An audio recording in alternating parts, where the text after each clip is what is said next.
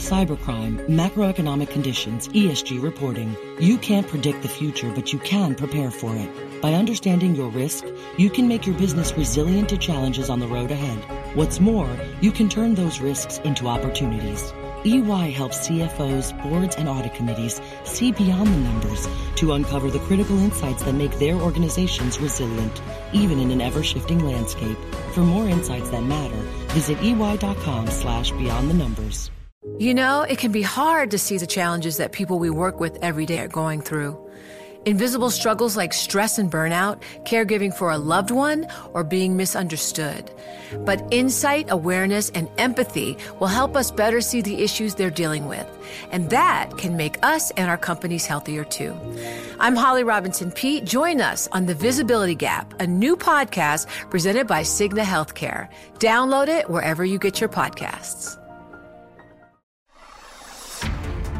This is Masters in Business with Barry Ritholtz on Bloomberg Radio. This week on the podcast, I have an extra special guest. His name is Ed Mendel. What can I say about Eddie? He is the co-founder of Ned Davis Research, which is a enormously successful institutional research shop sold to Euromoney about 6 or 7 years ago for a price tag that is Googleable, but I could tell you it's in the hundreds of millions of dollars. He very successfully took the genius that was Ned Davis and wrapped an entire business model around it. And while Ed himself is very humble and credits Ned's genius for the success of the firm, really he is one of these underappreciated people in finance who took a great idea and found a way to turn it into a very, very successful business. I don't think there would have been a Ned Davis Research without Ed Mendel's contributions. He's also very actively involved in philanthropy. He's one of the minority owners of the Atlanta Falcons and just an all-around inspirational guy. I've relied on his insights over the years, not just for helping to put together the forerunner of Masters in Business.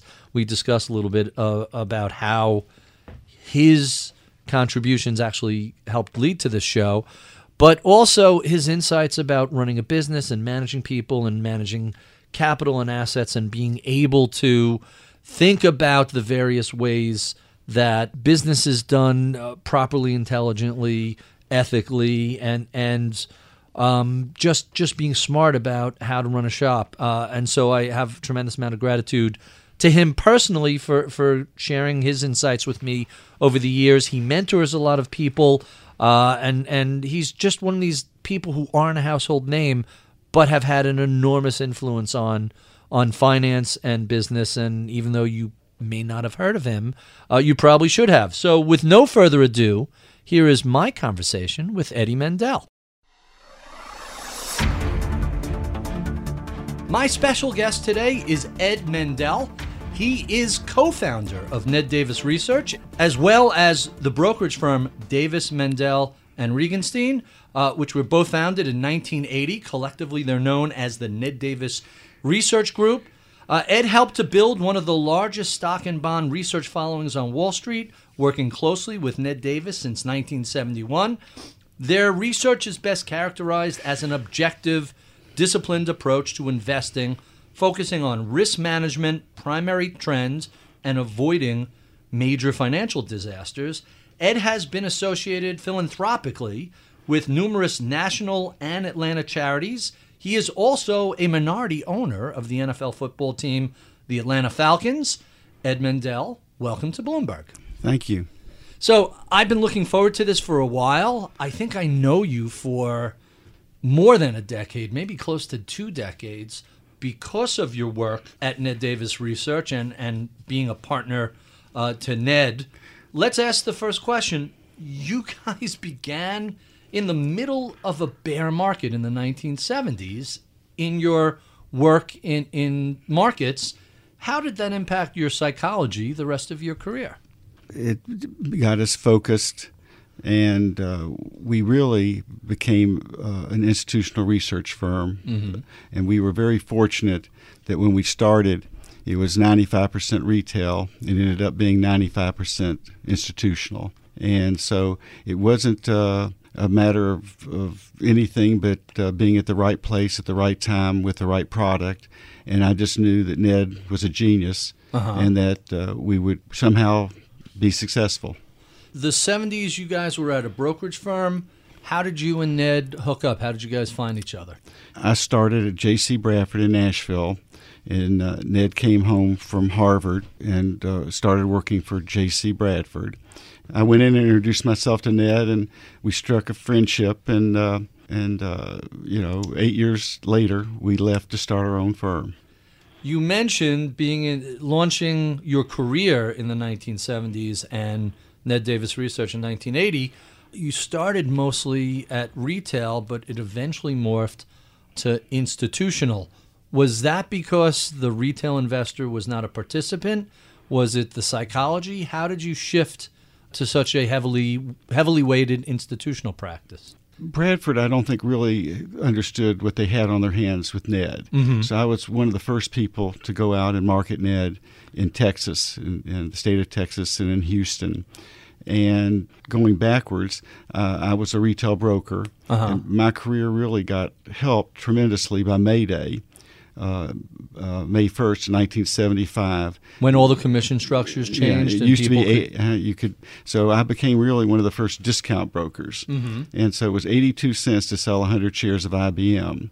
But Merrill Lynch and Kidder and Payne Weber would not let you discount. So I went around to all the wealthy people I could find in Atlanta and offered them a 40% discount. Wow. So I became the biggest producer at Bradford. But then I started asking Ned to leave, and we were going to leave in 78, and we ended up leaving in 1980, which is another story which I'll get to later. Okay. Well, let's get to it right now. You started in 1980. Why did you wait till that year? We were going to leave in 78, and Ned was going to move to Sarasota, Venice, Florida, and we were going to start the firm. But Bradford came to Ned and made him a partner, and he stayed.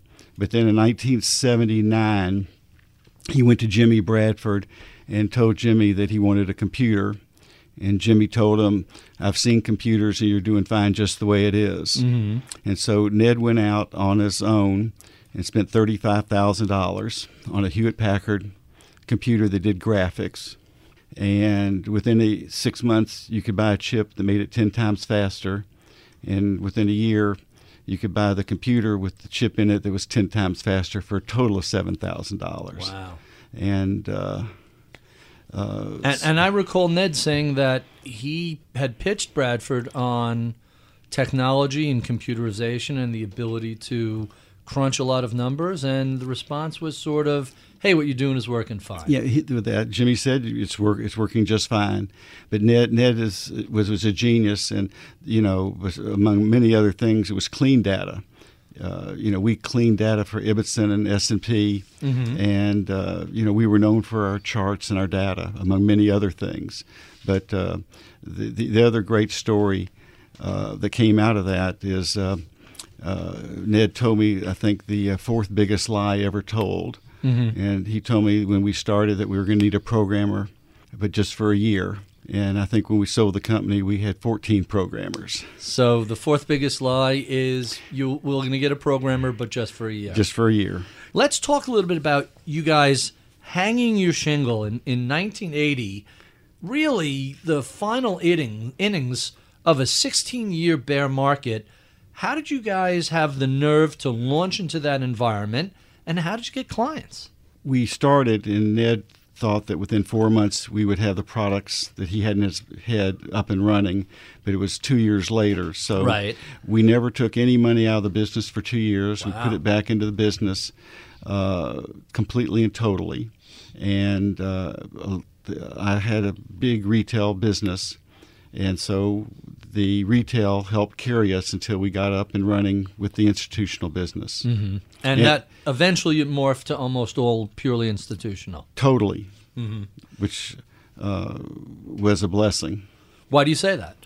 The retail is, where's my check? Where's my dividend? I'm going to sue you. It's just a institution. It's a tough gig. It really is. And so, if you're going to do it, you might as well get paid big.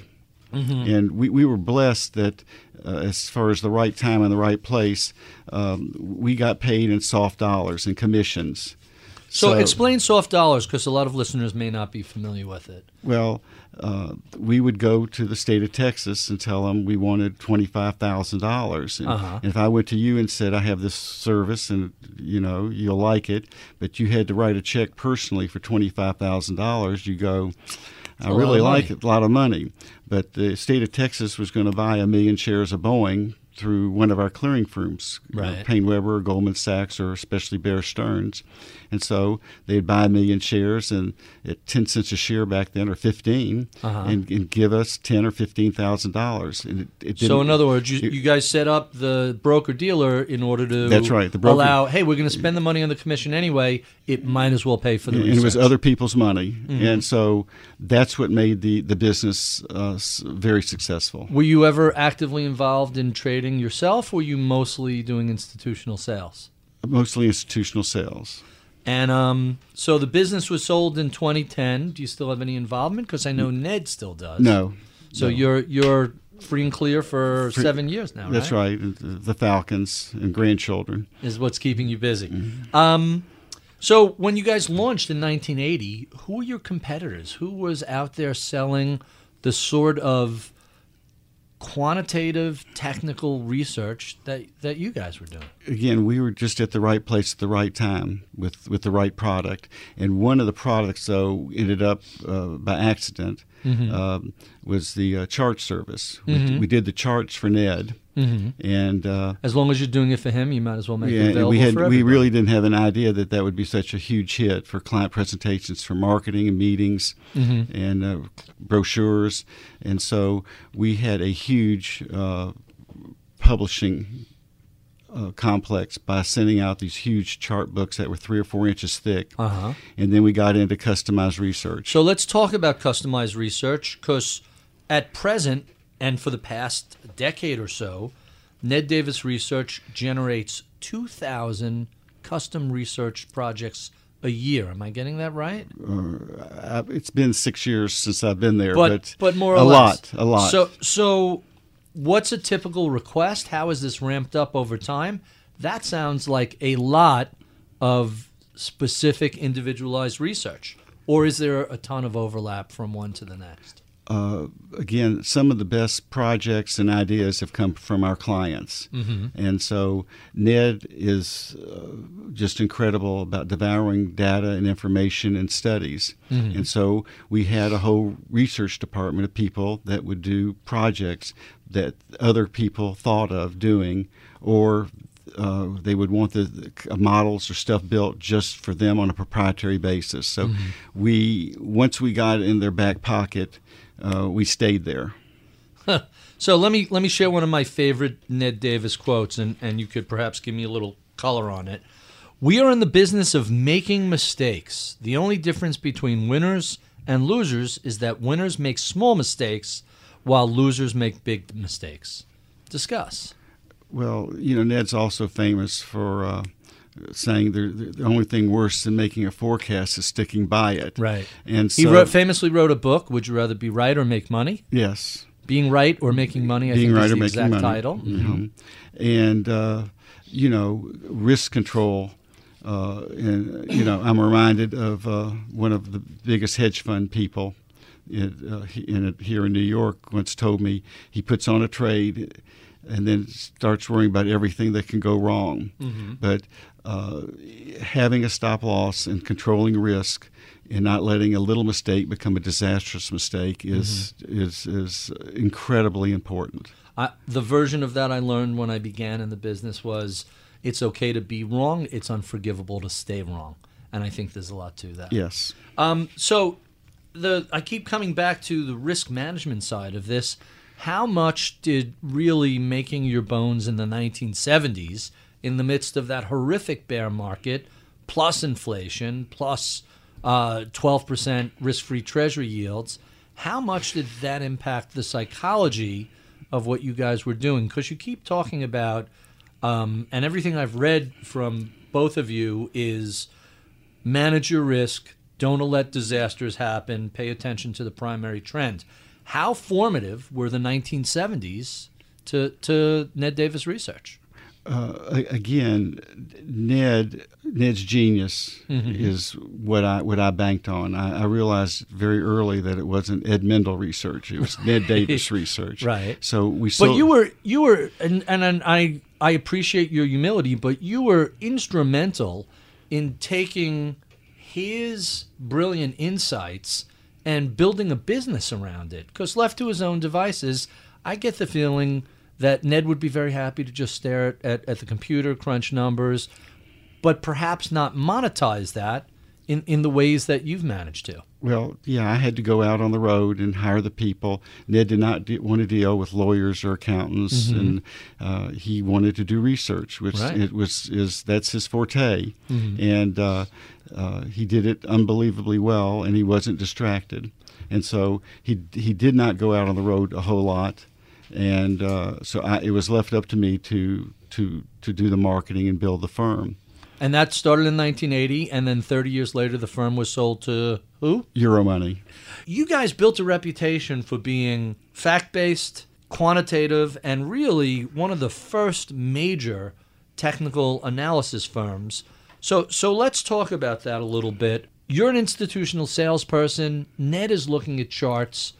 How did you perceive the value of technicals for your institutional clients way back in the 70s and 1980 when you launched? Ned would be the first to tell you that technical analysis doesn't work half the time, but neither does fundamentals. Right. And so the genius which Ned has is to be able to mesh and look at everything.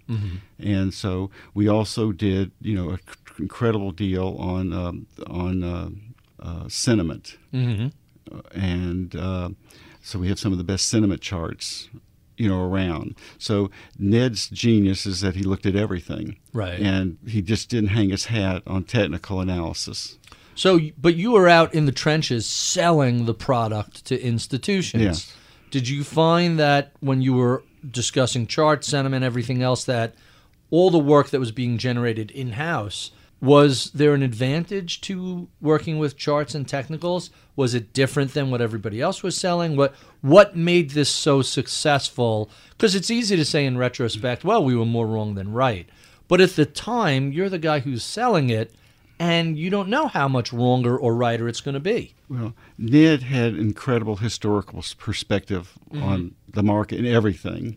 And so we went out there. We had a broad-based service. We had like 10 different services. And so we just didn't hang our hat on the bond commentary or the stock rankings, but between Ned's hotline, which is probably the best historical perspective and Fed watching around, and then the chart service, where we got, people really depended on us for their client presentations, marketing, and meetings. And brochures, and then we added to that where we were doing all this customized research. So it's a service business. So I came from a southern town, retail, and You the customers grew up in Little Rock, Arkansas. Is that right? Yeah, but the customer's always right, and we tried to do more than our share in a relationship, and we tried not to gouge the customers.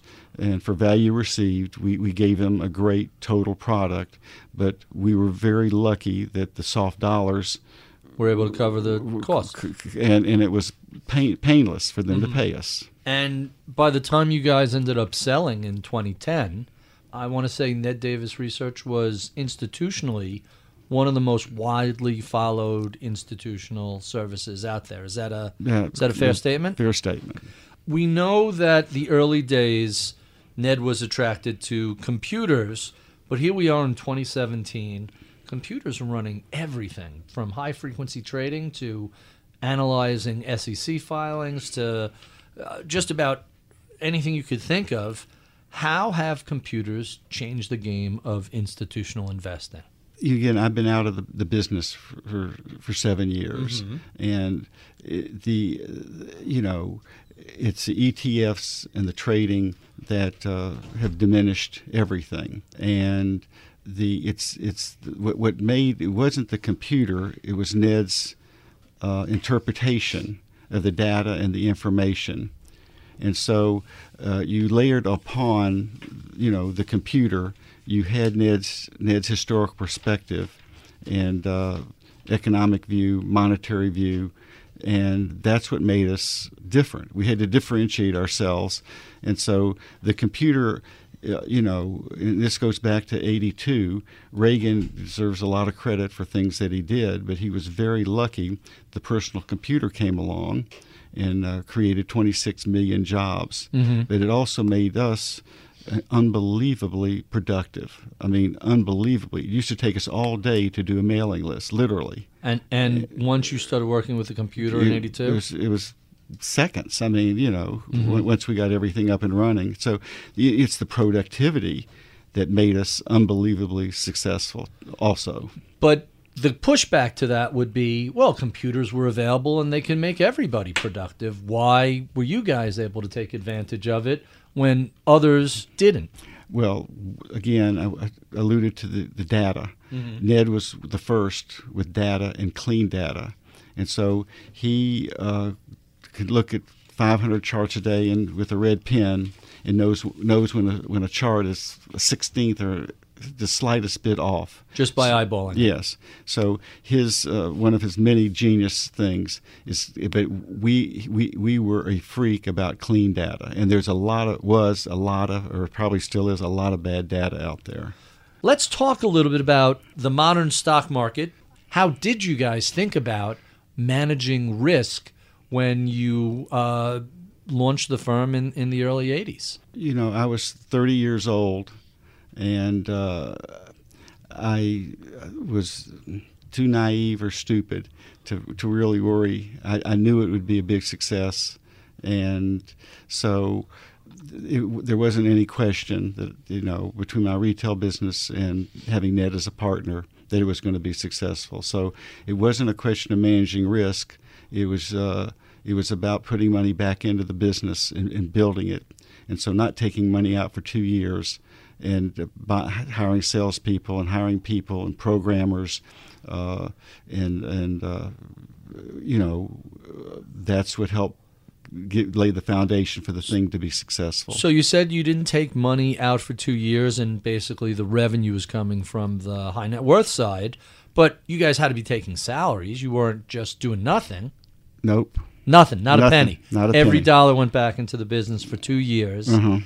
And so you were really paying your dues in that period. Yeah, I remember writing checks for $35 and $70 and cringing. And cringing. Uh-huh. So at what point did the firm begin to be able to allow the two of you to take a salary? In 2 years. Took 2 years. 2 years. And what was it that changed? The launch of the new products? No, we were building an institutional base mm-hmm. that was taking off, and we started clearing through Bear Stearns. Ace Greenberg was, very helpful in convincing Ned that, he took us aside for his 8 seconds and said, just come here, we'll take care of everything. They had an unbelievable clearing operation. This is Bear Stearns in the early 80s. Uh-huh. At the time, they were the third or fourth largest brokerage firm. Is that about right? Yeah, but they were probably the biggest clearing firm for what we did. Institutional trading. And so we didn't have to have floor brokers or clearing or back office.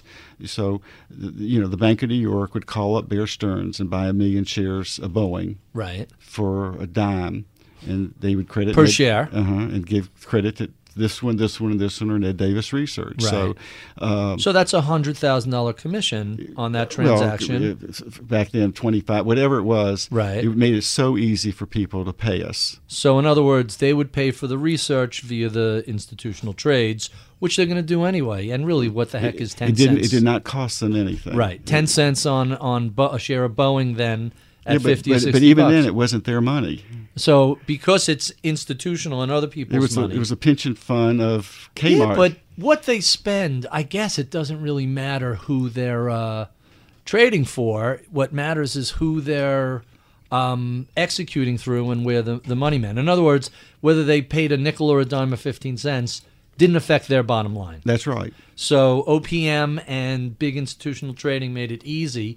But you guys are a fairly full service.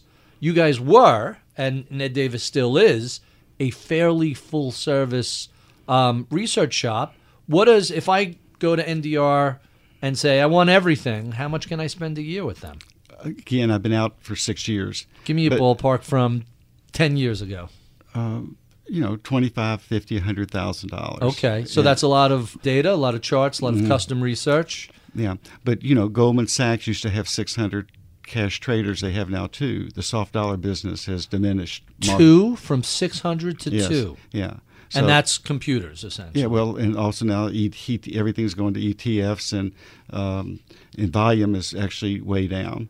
It's a very different business. So we've seen a move towards passive investing from a lot of the mom and pop investors, as well as on the institutional side.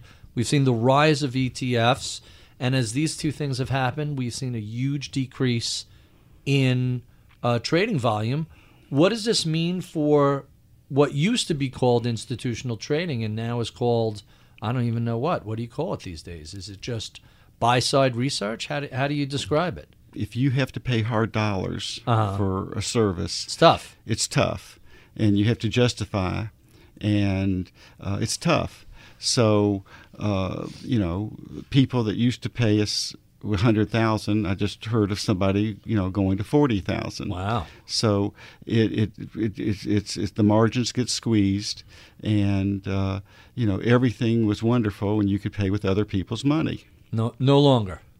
Well, there's still some of it out there, but Europe is going to the MFID, and that's gonna, that's going to be a hard dollar squeeze as well. Yeah, well, but the SEC let people off the hook here, but still, BlackRock I think went from 220 providers down to 100. And what does that mean in terms of hard research dollars drying up? Drying up. So you're no longer in as involved in the business as you were. You're doing other stuff. How closely do you watch the stock market as a retiree? I get up in the morning and I love reading. And so I'm somewhat addicted to the market. And so I get up very early. It's tough to pull that needle out of your arm, isn't it, after 40 years? Yes, it is. And it's still the greatest game ever. And so, I love the game, and I love reading. And the market is still my number one love. Are you still invested in the market, or have you moved more towards a fixed income portfolio? A third. And stocks, bonds, cash? Is that real estate? Stocks, bonds, real estate. Well, the Falcons are a very big investment also, right. But and we have a big stadium that's really nice. I'm very big on having goals, and. Meaning investing towards goals, or just personal? Personal goals. Years ago, I always had something in my wallet of all the goals, and it changes because at 30 it's very different than at 60 or 40, and so right now, accumulating more wealth won't make me any happier. Maybe give more money to charity, but I really don't want to accumulate any more things. Except a Super Bowl ring. Okay. So let's talk a little bit about the Falcons. How do you like them, and what changes are coming to the NFL? I'm from Arkansas, and so a Razorback fan. It was always wait till next year. Right. And, you don't appreciate how hard it is to get to the Super Bowl and to win it. It's the most competitive thing in the world to reach that level. So many things have to go right. Plus, you have to get lucky. You just appreciate the good times, and if everything breaks right. But again, 2 or 3 key injuries, and it's problematic. Yeah. So the big issue we won't even talk about. We'll save the kneeling and the football anthem stuff for later. In general, we've been seeing sports see a lot of pressure with cable, people unbundling and moving to the internet. What does the future of sports broadcasts look like? Is it going to be mobile and internet?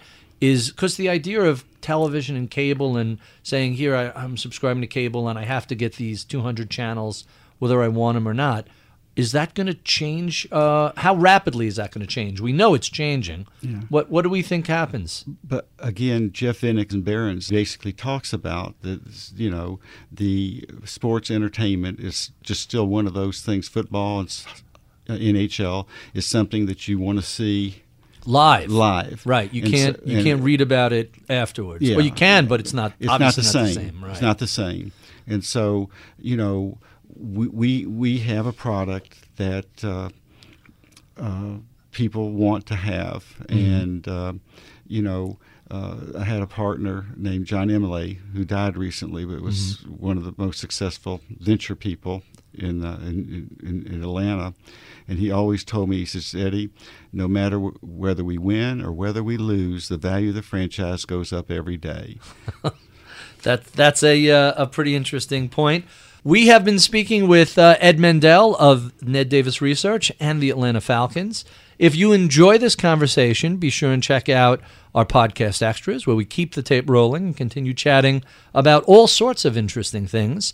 You can find that wherever fine podcasts are sold, iTunes, Overcast, SoundCloud, Bloomberg.com, etc. Be sure and check out my daily column. You'll find that on Bloomberg.com. You can follow me on Twitter at Ritholtz. I'm Barry Ritholtz. You're listening to Masters in Business on Bloomberg Radio.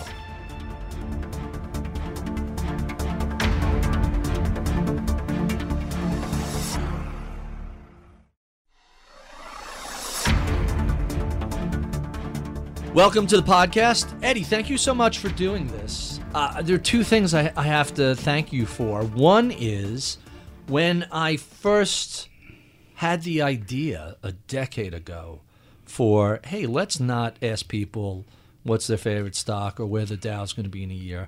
Let's find out who they are and how they got that way. Let's find smart, successful people and say, so, what can we learn from you? One of the very first versions of this show was Ned Davis. We did on the phone. You helped to arrange that. I want to say that's almost 10 years ago. Am I ballpark with that? Yes. So that was a fascinating conversation, and it was so clear after we did it, even though it sounded terrible, it was on the phone, and I had no idea what the hell I was doing. It was clear to me that, wow, not doing 4 minutes and then a commercial, but letting people... When cybercriminals strike, the difference between a catastrophic event and resilience is preparedness. Finance leaders who plan ahead can thwart the damage posed by ransomware. Yet in a recent EY poll, only 23% of directors expressed confidence in their organization's ability to respond to a ransomware attack. Cyber preparedness is just one facet of the complex risk landscape finance leaders face every day. Now more than ever, it's vital to keep ahead of developments. Cybercrime, macroeconomic conditions, ESG reporting. You can't predict the future, but you can prepare for it. By understanding your risk, you can make your business resilient to challenges on the road ahead. What's more, you can turn those risks into opportunities. EY helps CFOs, boards, and audit committees see beyond the numbers to uncover the critical insights that make their organizations resilient, even in an ever-shifting landscape. For more insights that matter, visit ey.com/beyond the numbers. Hey, tell me about this, and letting them speak and share their history, their anecdotes, their experiences was really valuable. And that's led to a whole run of fascinating people telling me really amazing stories. And I have you to help for setting that up to begin with. The other thing I had to say is when I was thinking about launching my shop, I came to you and said, hey, I'm wrestling with these ideas, and you gave me a lot of really good advice, and I want to thank you for that. It was very, very helpful. Thanks for remembering. Oh, trust me, I remember everything. So let's talk a little bit about football. Are we going to ever see live football on Facebook, Twitter, etc.? I know there have been some contracts and some announcements made. Are we going to ever be in a situation where I don't need to be home in front of a television? I could just pull up my phone and watch a game? I'm a minority owner, so. But you have some insight. Is that something that we're thinking about? They are constantly, yes. They're looking at all aspects of everything to monetize this, and to keep millennials and keep people interested in football. But we have a lot of people at the NFL home office, and they're constantly working away. So there's a couple of really interesting things going on in football. And I know you don't speak on behalf of the league or the team, so I'm being circumspect in what I can ask you. You're not an authorized spokesperson for NFL, but you're certainly an astute observer. Three things that I've been thinking about or aware of. The first is the idea of people's phones being the most important screen in their life. I have to think we're going to see Netflix or Twitter or Facebook eventually doing a regular broadcast. The other thing, which we haven't heard a lot about this year, but was pretty big the past couple of years, and I've been reading about some of the new technologies, was the concussion issues. And I've been reading about these new helmets that supposedly lighter, stronger, more dissipating of energy. How much is technology going to be the basis of a solution for keeping players safer over time? We recognize it as a big deal, and I think this is $4 million a year. I think we were spending on research to come up with safer, better, helmets. But it's a big issue, and it's a major concern. The most recent piece of technology I was reading about is this new helmet. A couple of, I don't remember if it was MIT or Caltech, but a couple of professors developed this helmet. If the standard helmet is $300, this is $900.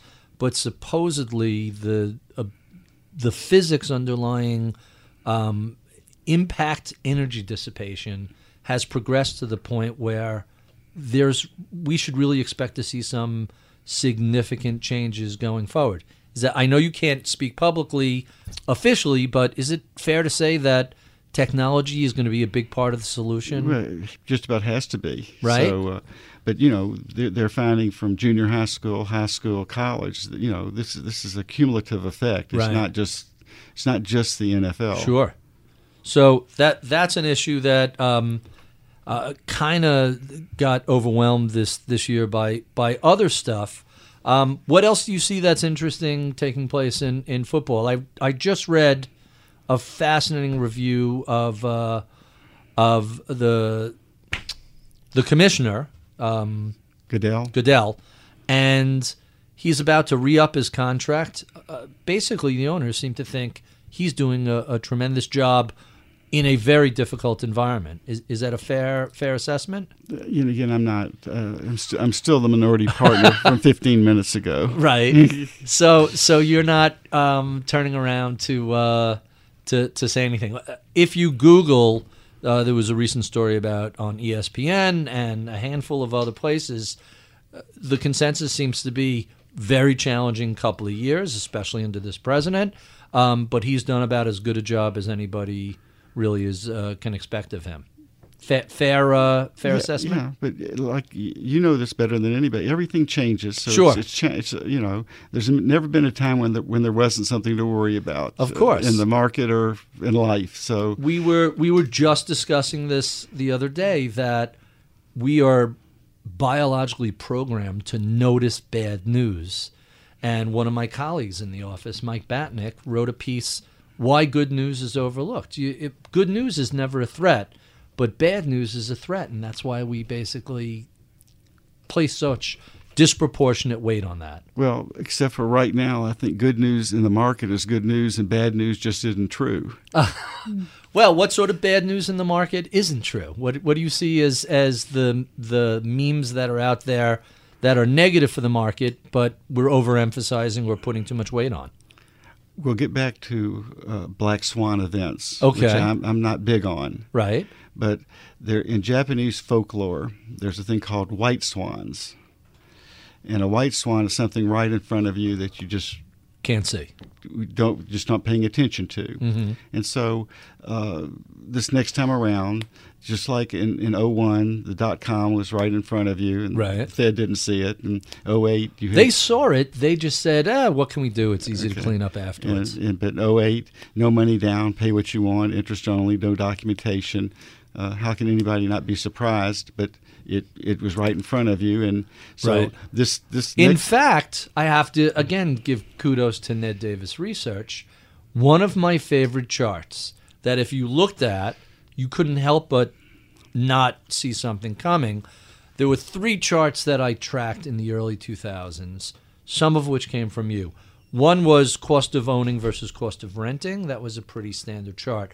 The one that I first noticed from Ned Davis Research was median income versus median home price. Ned was putting that out, and for decades it moved up and down a little bit, and then in 04, 05 it went straight up through the roof. And it was clear something strange was going on. There was no other way to describe that. And then the third one was, and I think this also might have been you guys, was total value of the housing stock, meaning all the homes in America relative to GDP. And similarly, it was pretty steady for decades, and then suddenly 3 standard orders of magnitude. If you were, I call the financial crisis the jumping dolphin of crises. Do you remember the 3D paintings that people used to have? If you stared at it right, suddenly you would see the leaping dolphin. Those charts were the leaping dolphin. If you saw those charts, it was obvious, hey, this is all going to blow up. But if you weren't looking in the right place, well, the market keeps going higher. The market must know that this isn't important. I heard over and over again. Well, getting back to the white swan, things are really great right now. There's no economist not saying, there's no recession for a couple of years, and, earnings are record highs, NASDAQ record high. And growing. And so the white swan that's out there is that maybe things are too good, and you're going to have a blow-off. Mm-hmm. Fed's going to tighten the economy. You can't lower unemployment any further, can you? Again, there's lies, damn lies in statistics. Right. So nothing would surprise me. I understand. This thing is somewhat manipulated. Mm-hmm. 280 because of the Fed, QE, because of the Fed, and EU especially, and Japan, and Japan. They own 65% of all the ETFs and 65% of the TOPIX, and Switzerland owns $280 billion worth of stock out of thin air. Mm-hmm. Mother Nature doesn't like to be fooled, so whatever happens will come out in inflation or currencies or the bond market. So let me push back. If I had to guess, the white swan is right in front of us. It's just everything is good, and maybe too good. So let me push back against that. Every time there's some sort of financial crisis, be it 08, 09, or 2000, or 74, or 29, or pick your crisis in the United States, the government always steps in to do something. We created the SEC, we created the FDIC. Isn't that standard that some disaster befalls us and the free marketers suddenly become, maybe we can manage this a little more aggressively? Well, again, I had breakfast with the president of the Atlanta Fed, and I asked him, the next speed bump, what are you going to do? This is last year at breakfast, and he says, we're just going to do more QE. And so that's now the solution to everything? It must be, because they don't. I asked if there's a plan B. There isn't. There isn't a plan B, and so so they'll buy real estate in ETFs or whatever this next time. But they're already doing that in Europe. So every general fights the last battle. QE worked fine when the issue was a frozen credit market. But if you just have a cyclical slowdown and a recession, what is QE going to do? That's the question, and it's going to be very interesting. Yeah, to say the least.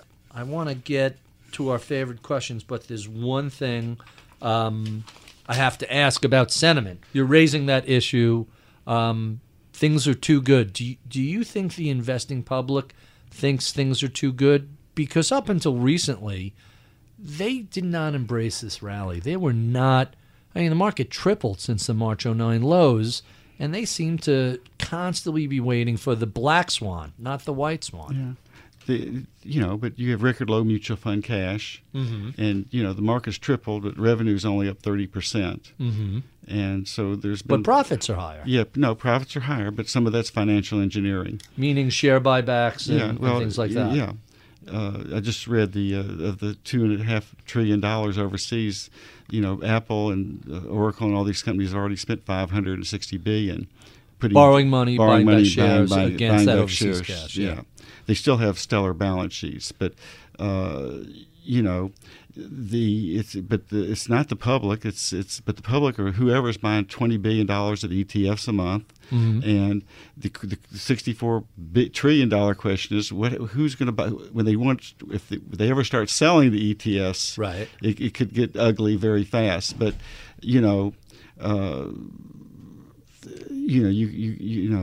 in a bull market, be bullish. So this is just a good time to be bullish, to say the least. Let's jump to our favorite questions. These are what I ask all of our guests. Tell me the most important thing people don't know about your background.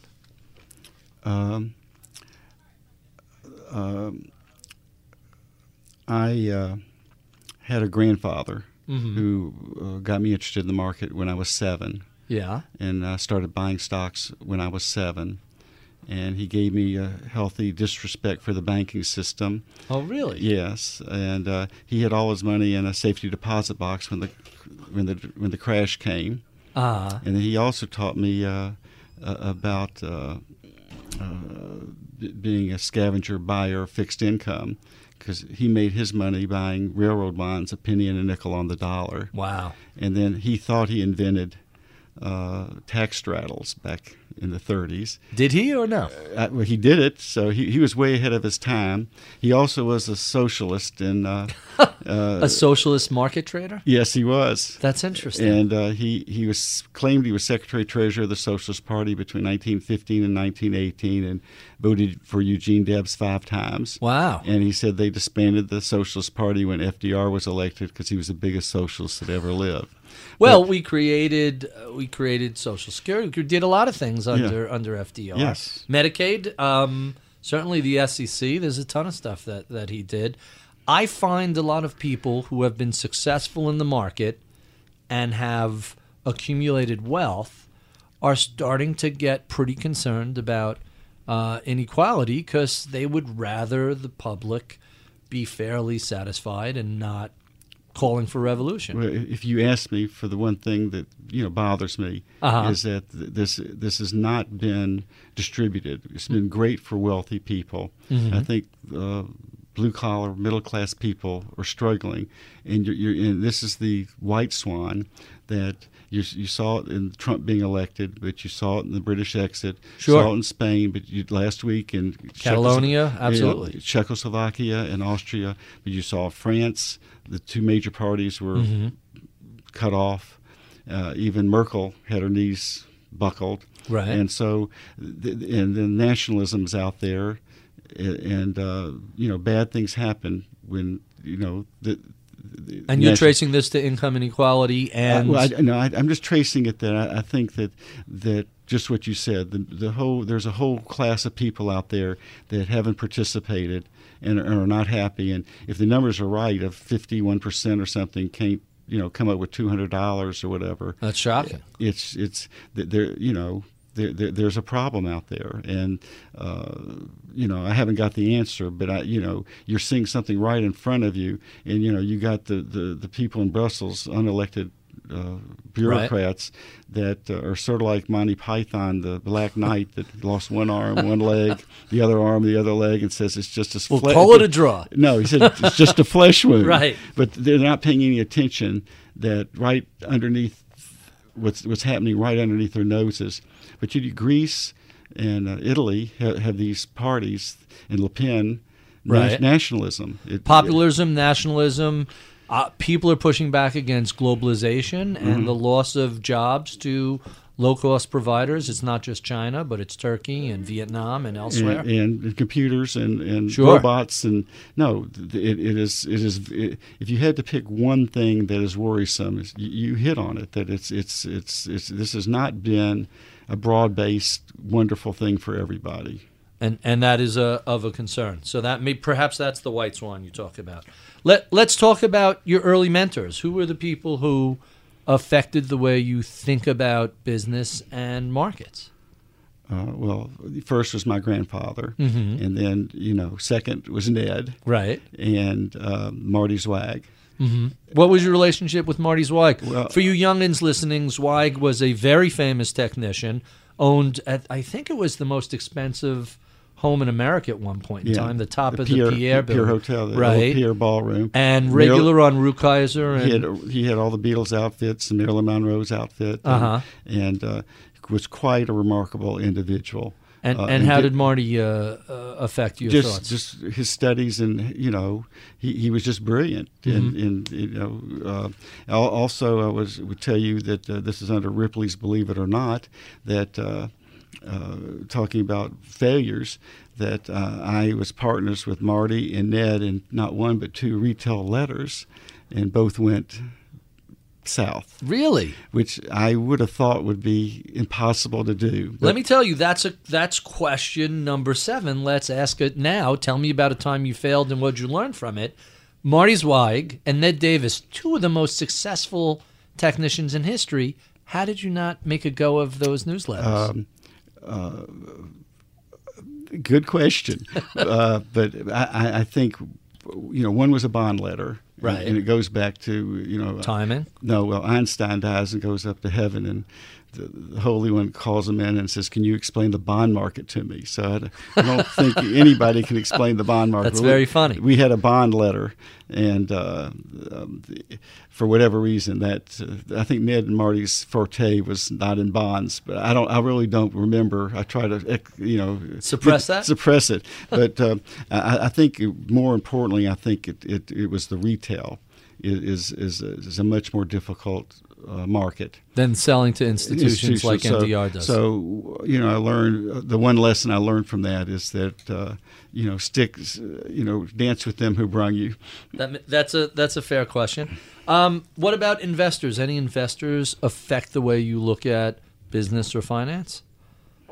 I'm a big believer in Blink, and going out and finding people that can do things that you cannot do. And there's plenty of those, but I'm not a big believer in hedge funds. I had 8 or 9 at one time. Really? But I'm meaning money invested in it, not running. Yeah, but they can't perform now for whatever reason. The conditions have changed. At one point in time, some of them were creating alpha. Very few these days. Very few. Huh. Yeah, maybe 2 or 3%. Wow, that's fascinating. Let's talk about books. This is everybody's favorite question. Tell us about books that you read. What sort of stuff do you like? Fiction, nonfiction? Well, I read 3 or 4 hours every day, but really? I don't read fiction and nonfiction anymore. So what are you reading? But I do. My favorite author is Malcolm Gladwell. Blink and Tipping Point. And the tipping point is AIDS epidemics, syphilis epidemics, crime epidemics, stock market, bond markets. Everything goes to a tipping point. Right. And life goes to a tipping point. And it's always good to remember that, there's a tipping point out there, at some point. For everything. Things that cannot go on eventually stop. And then Blink is again one of my favorite books, but whether it's an electrician or a car mechanic, finding these people that can do things and they know things in a blink, right, and keeping them dear, is really, really makes your life a lot easier. Have you read Outliers yet? Yes, I have. That was a really interesting book. Yeah, everything he does is great. Always fascinating. Although I will tell you, yes, the Beatles played the Cavern Club 8 hours a day for a year. I could play the Cavern Club 8 hours a day for 100 years. I will never be the Beatles. And vice versa. There are people who pick stuff up so rapidly that they're just built for certain things. Yes. But I find all his books thought-provoking and interesting, and he's an excellent writer. I mean, his prose is just lovely. His podcasts from last year were great. Only maybe 2 of the ones this year were The outstanding. The ones from last year was a history of what's the name of his podcast? Revisionist history. Revisionist history. That's what it was. Yeah, I listened to a few of them. I thought they were very interesting. He's always interesting. Who else do you read? Anybody else? Well, I read you. I think that you have the best service out there, and I especially like your 10 a.m. reads. The morning 10 things each day. The morning reads. Thank you for saying that. They're usually out 7:30 in the morning. I try and get them out as early as possible. I sift through a lot of junk to get to that. There's a long story behind the reads. I'll have to share them one day. But thank you so much for saying that. It is an interesting thing that forces me to realize how much of what's produced is just noise, and finding something that is insightful, educational, and helpful is hard. So out of the thousands of things, identifying those 10 things each day is a little bit of a challenge. Yes. Well, I appreciate the kind words. What do you do outside of the office to stay either mentally or physically fit? Well, the mental part is reading. But in the morning, all the CBS Sports, Bleacher Report. I'm a sports junkie, but also no surprise. And so, but also there's lots of things that I like reading in the morning. So what else? What else do you read? The Wall Street Journal, Barron's, Zulauf. There's 10 or 20 people that I really like getting their stuff. Zulauf, give me a couple of other names. Who else do you would like to read? I like to read the PIMCO people. The one person that is brilliant and is Double Line. Jeff Gunlock. Jeff Gunlock. Fascinating guy. Fascinating, and he's out there thinking on another level. He definitely is, and every now and then I'll read something of his, and I'm like, wow, he's not afraid to really put it all out there. And as often as not, he's right on some of these real outlier calls that you would think is a much lower success rate. He was one of the first people to come out on Trump.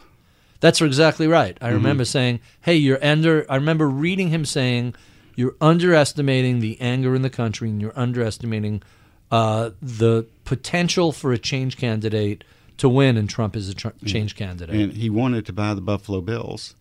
And they didn't let him? I don't know what happened, but he would be a fantastic owner. But he two things. He forecast that they wouldn't win many games this year, which has not been true. They have a good team. And the other most fascinating thing, which we could have a whole other segment on, he talks about his autism. And I found that lots of the really unbelievable people on the street, just like in The Big Short, have Asperger's. Asperger's are somewhere on the spectrum. across the board. I've heard that about Ken Fisher mentioned his dad was pre-diagnosis. He thought he was Asperger's. Ken himself very easily could be. Go down the list of people who have the ability to remove their emotions from the decision-making process. And if you could do that, there might be a little spectrum going on with that for sure. That's what you need to do to be great. You need to be different from the average human in some. But they disseminate way. Information completely and totally different than a normal person.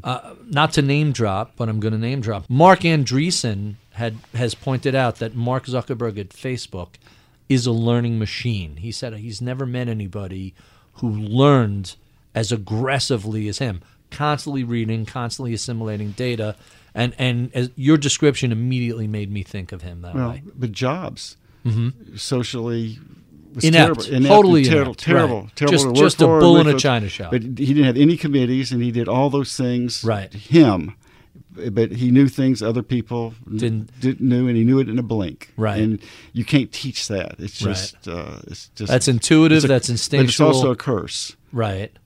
Why? Why a curse? No, Because you're socially inept, Mm-hmm. and the Big Short. The Big Short. The wife says, "I don't do this. I don't do that. I don't shave. I don't bathe." It's just the kind of man I'm looking for.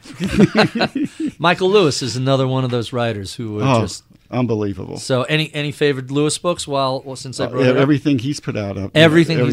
So it's ever Lewis and Gladwell, and those are your favorite. Those are my But I'm more interested in life, in how it affects life. Did you read The Undoing Project by Lewis? The book about, I'm going to give you a book recommendation. Mm-hmm. Lewis wrote about Danny Kahneman and Amos Tversky, who discovered all of these behavioral issues that not just economists and economic behavior, but across the board, the way humans behave.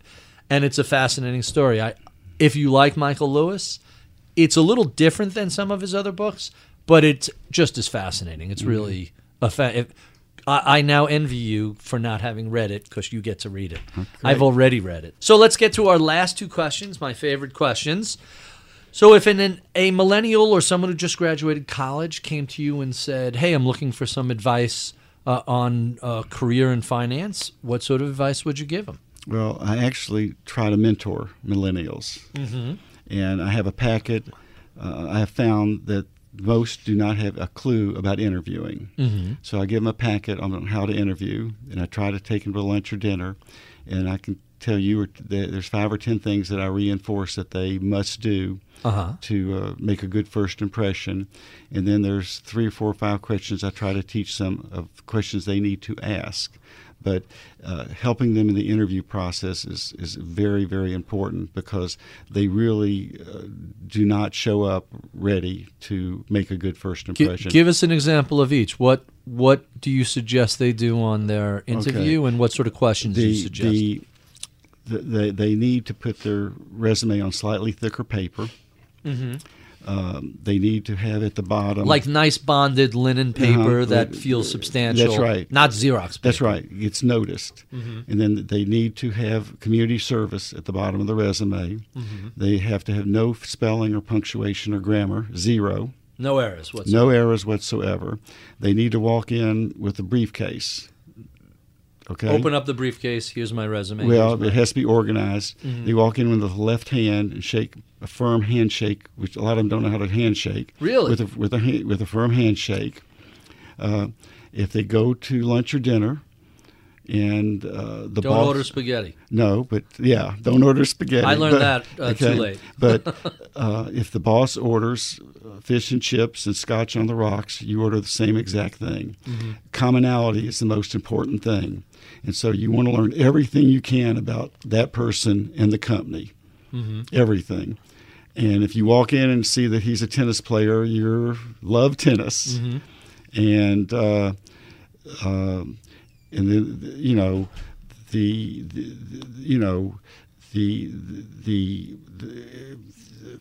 the process also. The second thing is you want to ask them, why is this position open? How do you measure success? Good questions. Yeah, and what's the next stage in the process? You also want to take a card when you leave and write them a personal thank you and tell them you want to be part of their team and how impressed you were. And even if you get rejected, you want to go back again. Send the thank you note for being rejected, and please keep me in mind in the future. But persistence pays off. Good advice for any millennial. And our final question, what is it that you know about the world of investing today that you wish you knew 40 years ago when you were first starting? That is a good question. Isn't that? It's my favorite question. Is it really? I've saved it for the last. That is my encore. After everybody cheers, you come out, you do the last song. Mm-hmm. That's my last song. Well, 40 years ago, I think I was too naive and stupid to know how much risk I was taking at the time. But, it also goes back to the women neuronet at 25 and men at 30. Mm-hmm. And so 30 is just a wonderful age to matriculate and to do things. And so I'll tell you one final story about Jesus. Okay. Jesus is the Son of God. Average life expectancy back then was 32 years of age. It's a misnomer because half the people died in childbirth. Right. 32.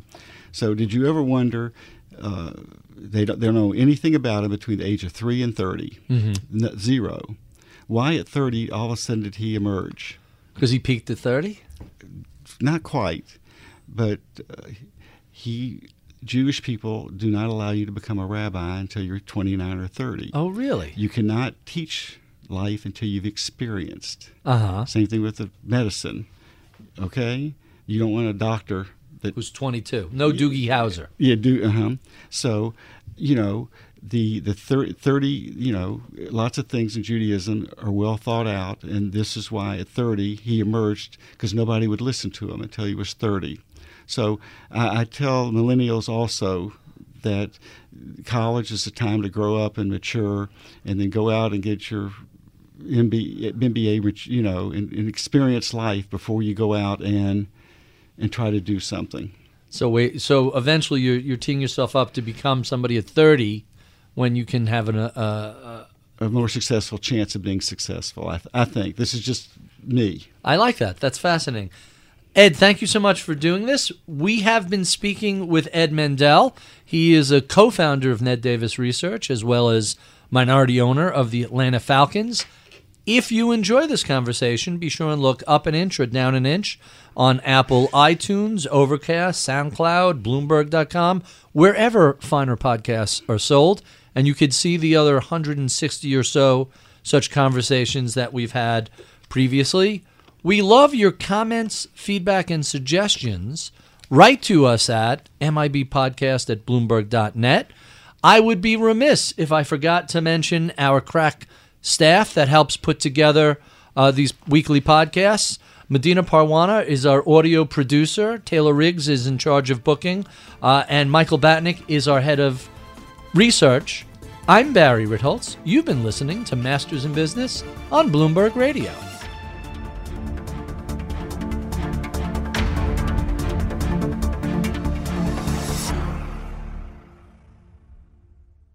It can be hard to see the challenges that people we work with every day are going through. I'm Holly Robinson Peete. Join us on The Visibility Gap, a new podcast presented by Cigna Healthcare.